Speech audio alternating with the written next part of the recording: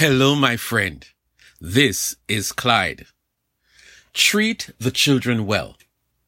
Psalm 127 verses 3 and 4 say, "Children are a heritage from the Lord, offspring a reward from him. Like arrows in the hands of a warrior are children born in one's youth." Recently, there was a miracle story out of India.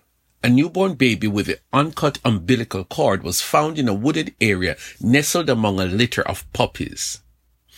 The infant was rushed to the hospital, and the reports stated that the infant would have died except it was kept warm by the pups. Some time ago, I heard of a fairly wealthy family that decided they wanted to adopt a child. An infant child was found in the foster care system, and they were ready to proceed with the paperwork when the agency told them that they might not be able to adopt the baby as planned because they did not want to break up the family of 3 children. The couple thought about it for a while, and eventually they made it clear that they will adopt all children. 2 precious stories, each with a happy ending.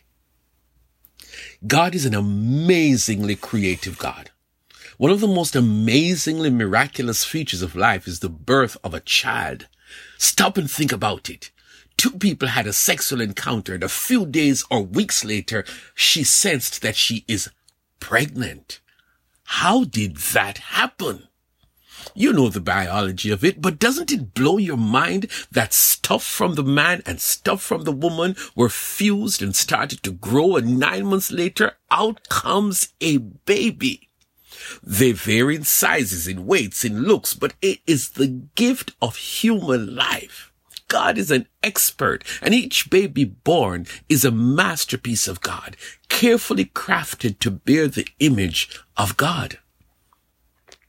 The text is so beautiful, my friend. Children are a heritage of the Lord. Heritage, inheritance, gift. In some instances, when some people get an inheritance, they carefully put it to proper use, while some others, like the proverbial son in the biblical story, squander the inheritance by reckless decisions and actions.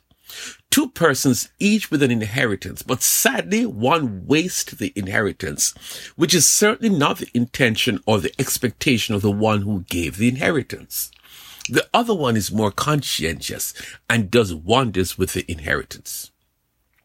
That is exactly what happens to children.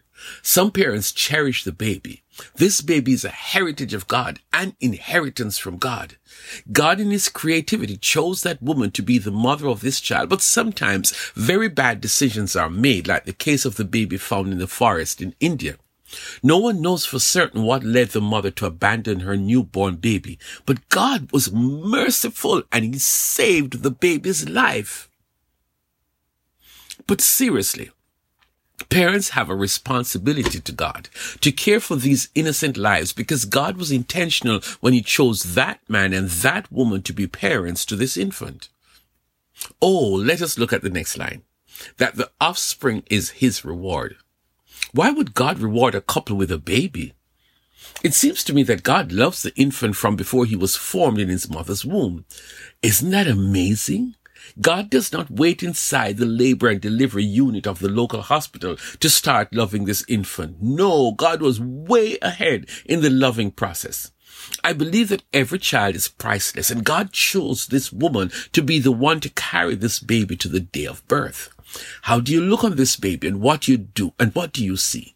Some people are just enthralled at the sight of their baby, while others start planning for college, and still some people don't know what to do with this bundle of joy. From the second story, we see a possible case of a mother who gave up her children to be raised by someone else. She could well be loving her babies. They deserve a better life than she could ever offer them. Those children who are kept by the loving parents, or those who are abandoned, or deliberately placed in the adoption bureau, they are God's heritage. God has chosen you to be the parent, and you ought not to treat this as another item that you can recklessly harm this infant physically, emotionally, socially, spiritually. But know that any bad that is done to a little child, that is someone who will give God a sound report of your stewardship of this child. And I'm including adoptive parents.